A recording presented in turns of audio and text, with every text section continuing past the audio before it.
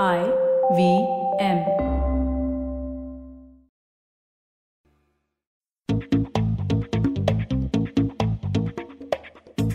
The increased privatization of education over the years has led to the dynamic evolution of the educational system as a whole. However, it's also led to a severe inequality in the way we educate, as well as given rise to a need to regulate how this privatized model should function, especially keeping in mind the disruptions driven by the pandemic and the need to drive equality in the way we educate. One company that's working to drive this regulation in India is Oxfam India.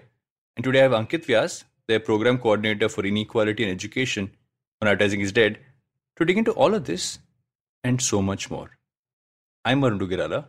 This is Advertising is Dead. We're right back with Ankit.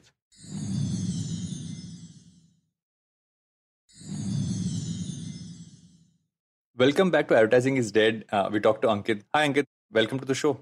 Hi, Varun. Thanks for having me here. I want to start off by just to set context for the entire audience. Right? I want to kind of set context in terms of what you guys at Oxfam do, what you've been focusing on, especially in India, so people get a broad basis of what you've actually been pushing towards, and think from there we'll move towards talking about some specifics. Sure, sounds good. Broadly, Oxfam works on a lot of issues ranging from responding to emergencies to working on issues of gender. But what I and my team specifically focus on is the issues of health and education. And over the past year, we've been running the campaign against rising privatization of education and health called Rights Over Profits. And sort of the context behind that is, traditionally a lot of civil society organizations, including Oxfam, have focused on strengthening the government system. So a lot of the work has always been with government schools and with the public education system. But given the fact that now almost 50% children actually attend private schools, we felt that this was also an area that needed our attention. It's actually an area that doesn't receive enough attention from civil society organizations.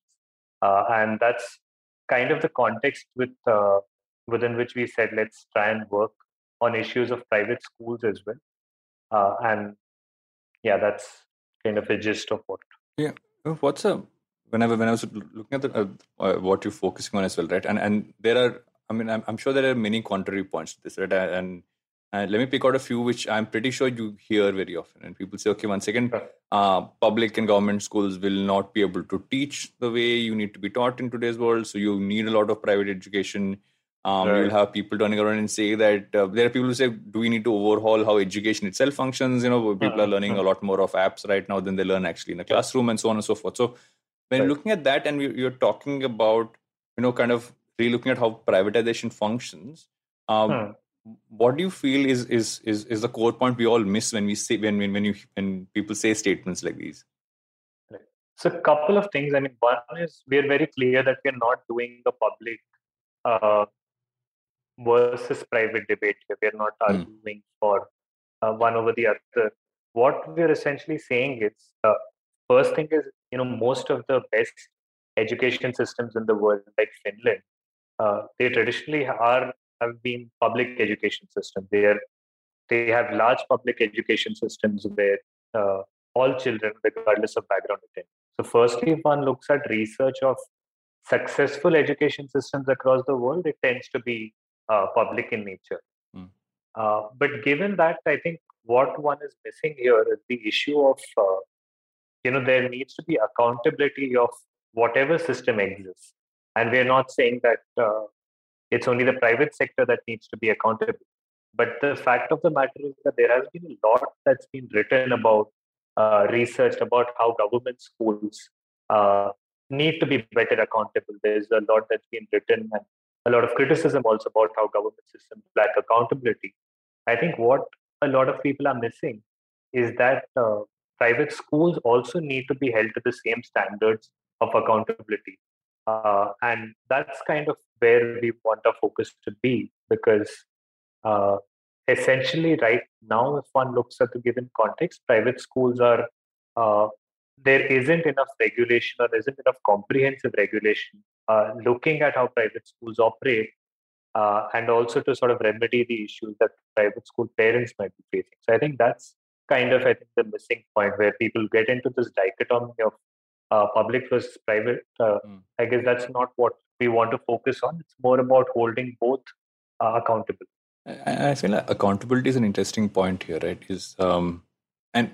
And there are multiple tracks here. One track is just genuinely how everyone has started to learn, and in almost a non-linear format of how we are learning has really changed how, let's say, really. So I have a 4-year-old, so I've kind of seen how she learns, and how that would be different from how I would have learned when I was younger. And it's very apparent that we have now generations coming up who are getting so much more information and what they can learn from, and how much they can kind of do with that.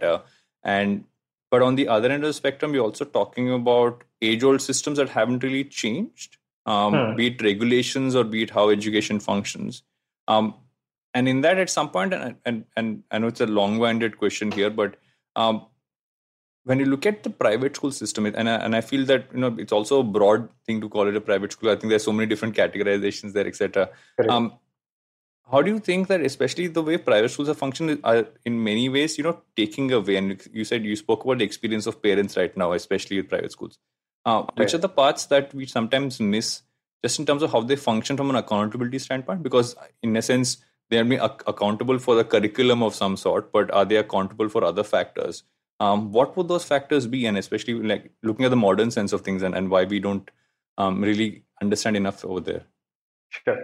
So, one basic way in which government schools, and I mean elementary government schools and private schools differ, is that obviously private schools charge fees. And there are some states which have mechanisms for parents to be actually consulted before fees are set.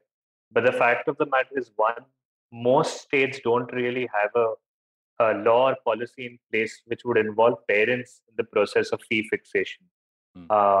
And I guess that's fundamentally, one level of accountability where parents should be involved, considering that they're the main stakeholders, parents and children. Obviously, schools do have the autonomy to fix fees, but that there has to be a certain process that needs to be followed. And obviously, if they're planning to, hike their fees substantially, the school should be held accountable in terms of at least making a presentation or a case to parents of, okay, this is why we want to increase the fees. These are the 3 things that we are planning to do. This is how much it will cost, and therefore we are proposing that we increase the fees by X percentage. But the reality is that it's much more arbitrary than that, and parents really have no voice in the matter. And we've seen this during the pandemic as well, with private schools sort of hiking their fees, charging bus fees, transport fees, despite schools being closed. And parents kind of just being, in a sense, consumers who have no voice instead of being active participants of the education process, which they should be rightfully. Yeah. You make an interesting point about schools during the pandemic, right? Is that, and obviously I'm coming from a much more privileged point of view, primarily because, my daughter does go to a private school, and she has access to a lot more things than most people would. But the simple fact that, the conversation still has been, okay, you're paying school fees, but in a sense, you are actually the parents doing a lot of half the teacher's job as well. And on top of that, the fees are going to be there. And on top of that, there's other things you have to do, like, how you're having to balance work and school as well and everything else around that. And the core point of what is right to charge and what is not right to charge during this period. You mentioned the buses. I think that makes total sense. Why would you charge for it? And I think the rebuttal many times is, no, but you still need these resources. We won't be able to sustain or keep them in this sense. So we'll go into a loss. And at the end of the day, it's something we have to pay for. So how does, and maybe there's an international example for this, and I'm sure you would know. So what have been models that have worked, especially to really boost up and public education in a way that, again, I'm not going one or the other. I'm just saying that from an overall regulatory standpoint, what have been regulations that have worked, let's say, globally, that in many cases we could kind of adopt and kind of take on? Sure. So I'll sort of answer. There are 2 questions, I guess, as part of what you're asking. One is the argument of schools about what they can charge and what might be some solutions to that. And the other is the broader question of strengthening public education. Yeah. I'll take the private one first and then get into the broader question. Hmm. The argument that a lot of private schools have made during the pandemic and even before that is that we're charging fees because we need to pay our teachers, we need to maintain the infrastructure of the school, and we have a bunch of these recurring expenses that we need to sort of pay for. In Delhi has done a lot of interesting work with regard to doing audits of private school accounts. And what they found is they'd just done an audit of about 10 to 15 schools, and they actually found that they had a surplus of about 50 crores on their accounts. But so while the private schools were claiming that we don't have any money to pay our teachers, which is why we need to hike fees and ask parents to pay more, the accounts kind of found something different. And I'm not saying this is something that's true for all schools. Obviously, there are a lot of small schools that have suffered during the pandemic and are genuinely facing difficulties and even managing to pay their teachers and run their school. But I think a simple solution to this is just ensuring that the school's books of accounts are available in the public domain. And this is something that's already mandated under law in the Punjab fee regulation. Even the Chandigarh fee regulation actually asks for this to be done. So it's essentially what one is saying is transparency. We are not arguing for saying that schools should cap their fees at a certain level or not charge anything. I think it's just be transparent, be open, and after that, I think it's charge what is reasonable. So that's from a transparency standpoint.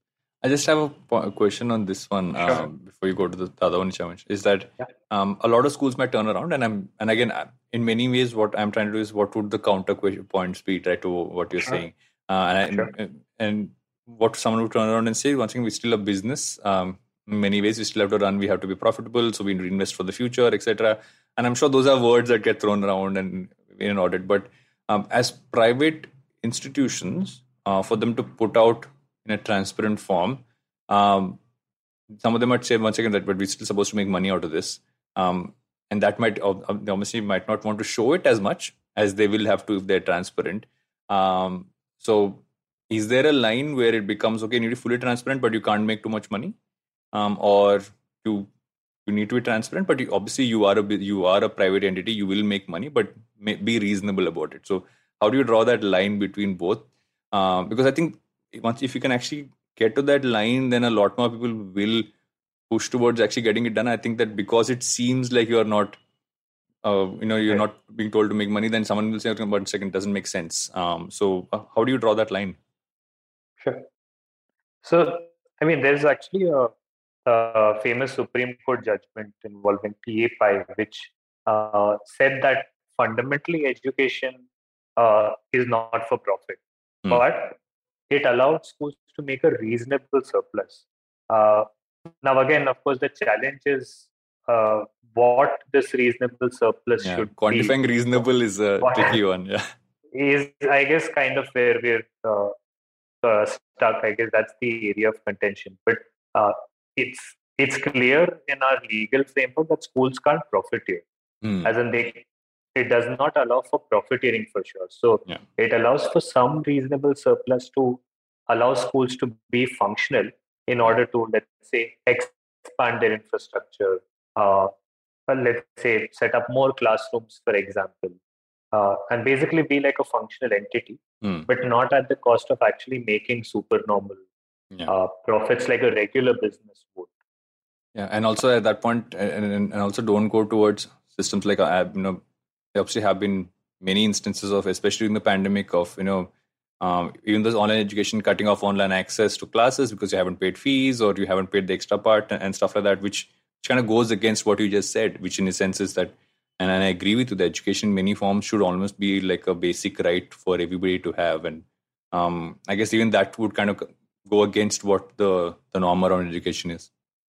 Yeah, absolutely. I mean, we had done a quick survey of this with private school parents in Delhi. And they were, of course, because of a lot of challenges, parents were struggling to pay fees. And of those who were unable to pay fees, almost 60% reported that their child's access to education was blocked which sort of goes against, obviously, their fundamental right to education. There were also guidelines by the National Commission for Protection of Child Rights, which said clearly that, this is a difficult time. Kids obviously themselves are going through mental health issues. And for schools to do something like this at that point in time is not very sensitive.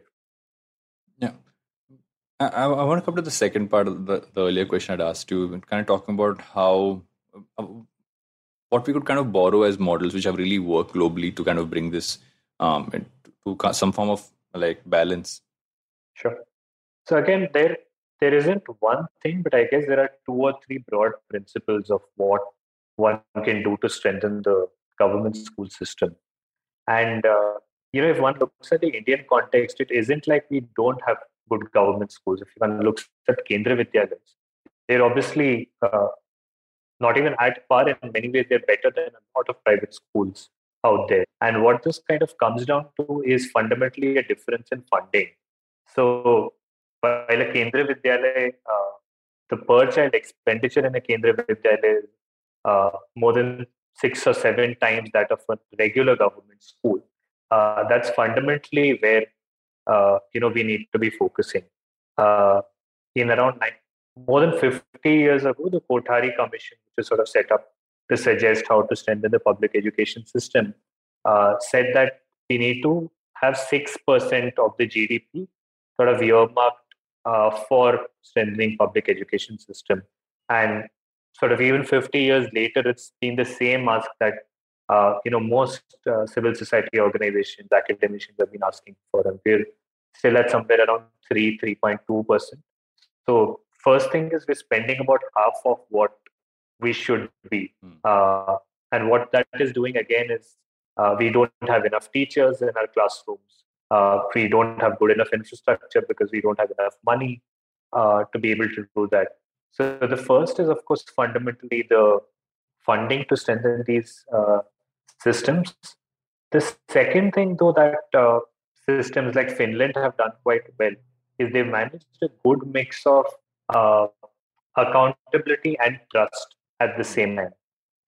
So what I mean by that is in the Indian context, because there's a belief that people won't work unless they're monitored, we sort of stretch towards the other extreme of saying, we'll monitor teachers' attendance, we'll keep taking tests, we'll make sure that there's like a punch out sort of system to ensure that they're coming. Instead of let's say a country like Finland, what they would do is make sure that the best people become teachers in the system. So inherently you trust the people who are entering the system. You're getting the best people who are already well trained, so there's no doubt about their caliber, and they're kind of trusting them and supporting them to do their job well, sort of giving them autonomy to do what they do best. And I guess that's something that we also need to do, is to be able to trust our teachers a little bit more, give them more autonomy in the classroom, at the same time support them to actually get better and get better people into the system. Yeah, it's an interesting point to talk about supporting teachers, right? And I feel that at some point in this entire piece, that's the one piece of the, it's the most core part of education, and I feel that oftentimes there's so much that happens around it that we don't focus on the teachers enough, and especially when I'm just going to like just how the experience of education has kind of evolved for a lot of them, and so in that case, how do you also kind of look at teachers and saying, because on the other end of the spectrum, and as I have meandered through this question, teachers are also asking to be paid more, rather paid better rather than more, right? You have a lot of, there's a certain lack of quality teachers across the board. I know there's some of them which are there in primary schools, private schools, etc. But across the board, there's also that. So if you have a private school today saying, okay, no, I have to get the best quality teachers in, so I have to pay this kind of premium. How do you make sure that you're also balancing that part out in terms of like, how can the government look at it by saying, okay, we need to make sure that it is something that is, you can live a good life by being a teacher, which in many cases isn't true right now. So how do you kind of build that into a regulation? So interestingly, this is an area which kind of might be surprising for a lot of the listeners on the podcast, is that the Indian government, the government school teachers in India actually get paid better relatively to, if sort of one compares Indian government teachers with, let's say, the average pay in India, they actually don't do too badly compared to, let's say, a country like the US, where the teachers actually sort of rank in the bottom quartile of payment, and they actually get paid below the median pay in the country. So in India, honestly, government school teachers, it's not strictly an issue of pay, and pay has actually gotten better with the sixth pay commission and the seventh pay commission coming in. Obviously, there are variations between states, but obviously, with states like Delhi, Karnataka, Maharashtra, teachers are actually paid quite well in government schools, and in fact, the opposite is true in most private schools. The teachers are paid quite badly. In fact, for a lot of private schools, teachers are paid less than even 10,000 rupees a month. And I would actually say that it's the rights of private school teachers that need to be protected, because the government has told private schools as well that you need to pay teachers according to the norms in the sixth and seventh pay commission. But a lot of schools are not doing that. So it's barring a few elite private schools, which obviously charge a lot of money. A lot of private school teachers are in fact not paid that well.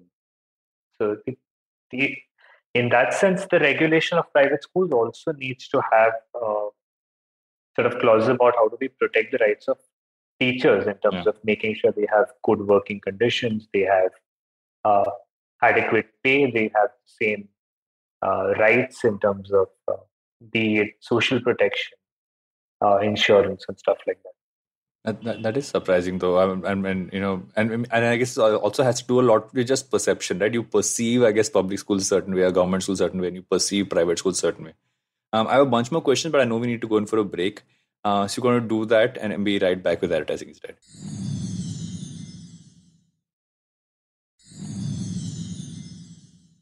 Welcome back to Advertising is Dead. We're still talking to Ankit.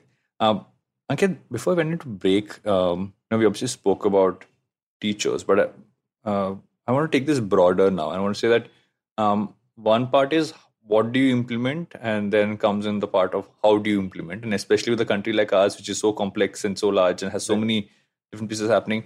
How could the government kind of go about implementing a way, implementing this into it, or is the solution to kind of rethink how this even functions? Because now with the digital education being such a strong focus in terms of how the last 2 years have gone, and I know that still required someone to have a device and etc. What if someone doesn't have one, and so on and so forth? But does the solution lie elsewhere to help bring some sort of balance into this, or and what would your points be on that? Sure. So, with regard to, one looks at the current regulation system, the National Education Policy, which came out last year. The policy also acknowledges that the current regulation system has, in that sense, not worked, and we do need a rethink of how that can work more effectively. Since you talked about issues of implementation, I think my sort of opinion on this is for the government to actually make it easier for themselves and also to make it more effective. I think we need to decentralize the system in many ways. And what I mean by that is having a lot of decisions taken at the school level itself, rather than everything being done by the government regulatory system. Having a mechanism in place where the parents and teachers and the school management works together to sort out most issues at the school level itself. And that would mean simple things like having a committee at the school level, which consists of parents, teachers, and the school management. And any major decision that has to be taken sort of goes through that committee, and obviously making sure that parent representation remains high on that committee. So a lot of the issues that we saw during the pandemic, there was a lot of litigation that we saw as well, where we had parent associations filing cases in high courts versus private schools countering.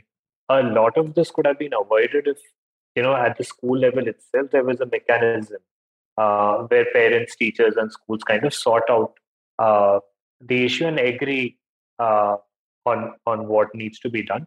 If this doesn't work, then of course one can have a mechanism at the district level, uh, which parents and schools both could approach. But fundamentally, I think we do need a mechanism to sort of decentralize this, so that it's not just the government doing it, but in some sense, the parents also playing a role in that regulation. So, looking at the effort you're kind of putting into to pushing towards regulation, if I'm someone listening to this podcast right now, what can I do to kind of help? Because I do believe a large number of people today, and I feel especially today's generation, and I said today, I'm generalizing across millennial, Gen Z, and I'm an almost 40-year-old millennial, so I think we're old enough now as a generation. And what can we kind of do to kind of help? Because I think most of us do believe that you need to have more balance in how education functions, private, public as well. Across the board, there needs to be a certain level of thing there. So what can one do to kind of help you guys in what you're doing? Sure. A couple of things, three things, I guess specifically that one could help with. One is we have a petition to the education minister on our website. And I guess we'll share the link later to that. And essentially, that petition is calling the education minister to have a national level comprehensive regulatory framework, which includes aspects of not just fee regulation, but also broader aspects of making sure children are not discriminated against and so on. And we're essentially calling for that to make sure that there is a comprehensive framework that then other states could adopt. So that's one, is sort of signing that petition and sharing that. The other thing is we also have an online survey right now that we're doing to capture the experiences of private school parents. And the idea is to actually get evidence on what we're talking about from parents themselves. So a lot of the issues that I spoke about on this podcast, we're trying to get evidence of that from private school parents and then use that evidence to approach the government for greater regulation. So the second thing would be, I guess, fill the survey if you are a private school parent. And if you're not, just, I guess, circulate that in your network so that we have evidence that can help. And the third thing, I guess, is if, again, this would be more applicable to private school parents, but one is get a sense of, what is the regulation, what are your rights as parents? So, for example, if you're in Maharashtra, the rights of parents is that they should be consulted by the school before the fees hike. So I guess doing some homework, and we'll, as Oxfam, we're trying to sort of have these state-wise fact sheets so that parents can go through that. But I guess also just being aware of your rights as parents, because that is, again, sort of the job half done. If parents themselves know that, this is what my right is, and they can hold the school accountable rather than waiting for the government to step in. Awesome. So I'm actually going to go towards what I do at the end of every episode. I throw a bunch of questions at my guests, which have nothing to do with what we've spoken about right now. So I'm going to do that to you as well. Considering what you do in, if I can call it your day job, what do you do when you're not focusing on work? Are there interests beyond that you have? What do you spend a lot of time doing? People, 1 second, on your day job you do this, but this is what you enjoy doing otherwise? So what would that be? So I love sports. I love playing football. I just played badminton today morning. Yeah. And I spend a lot of my time, I guess, even on call, sometimes looking at places I can travel to. Nice. And particularly hike to or trek to. Yeah. So it's kind of what I enjoy doing. I've always wanted to ask someone who enjoys hiking and trekking. While I'll sound like a really lazy person. It's amazing when you're right on top. What do you enjoy about the actual climbing part of it? Is the question I always ask this question because I want to figure out if I can find that level of push. I guess it's the scenery around you. It's not just for me. It's not just about as cliched as this sounds, it's not just about, I guess, the destination. But in many ways, yeah, I just enjoy the trail and sort of leaving all my devices behind and just being with nature. I guess that's the part that I enjoy. So just kind of walking without any agenda. That's actually that sounds lovely. I think that walking without an agenda is something we should all do more often. Anything that you've read, listened to, or watched recently that you'd recommend? I've been getting a little lazy with reading, but I'm reading A Suitable Boy, which is like I'm super late in doing. So I watched the series first, and now I'm reading the book. But I think it's a really beautifully written book in terms of a lot of these, Booker Prize sort of authors tend to use very difficult English, and their phrases are sort of quite convoluted. I think this is if you want to learn how to write, I think it's a beautiful book in terms of how to construct simple, clear sentences. So I actually want to tweak my last question for a change. So I normally ask my guests, I do a spin off the name of the show. The name of the show is Advertising is Dead, but we talk about most things around now. And I try to think of, okay, what will not die as a question?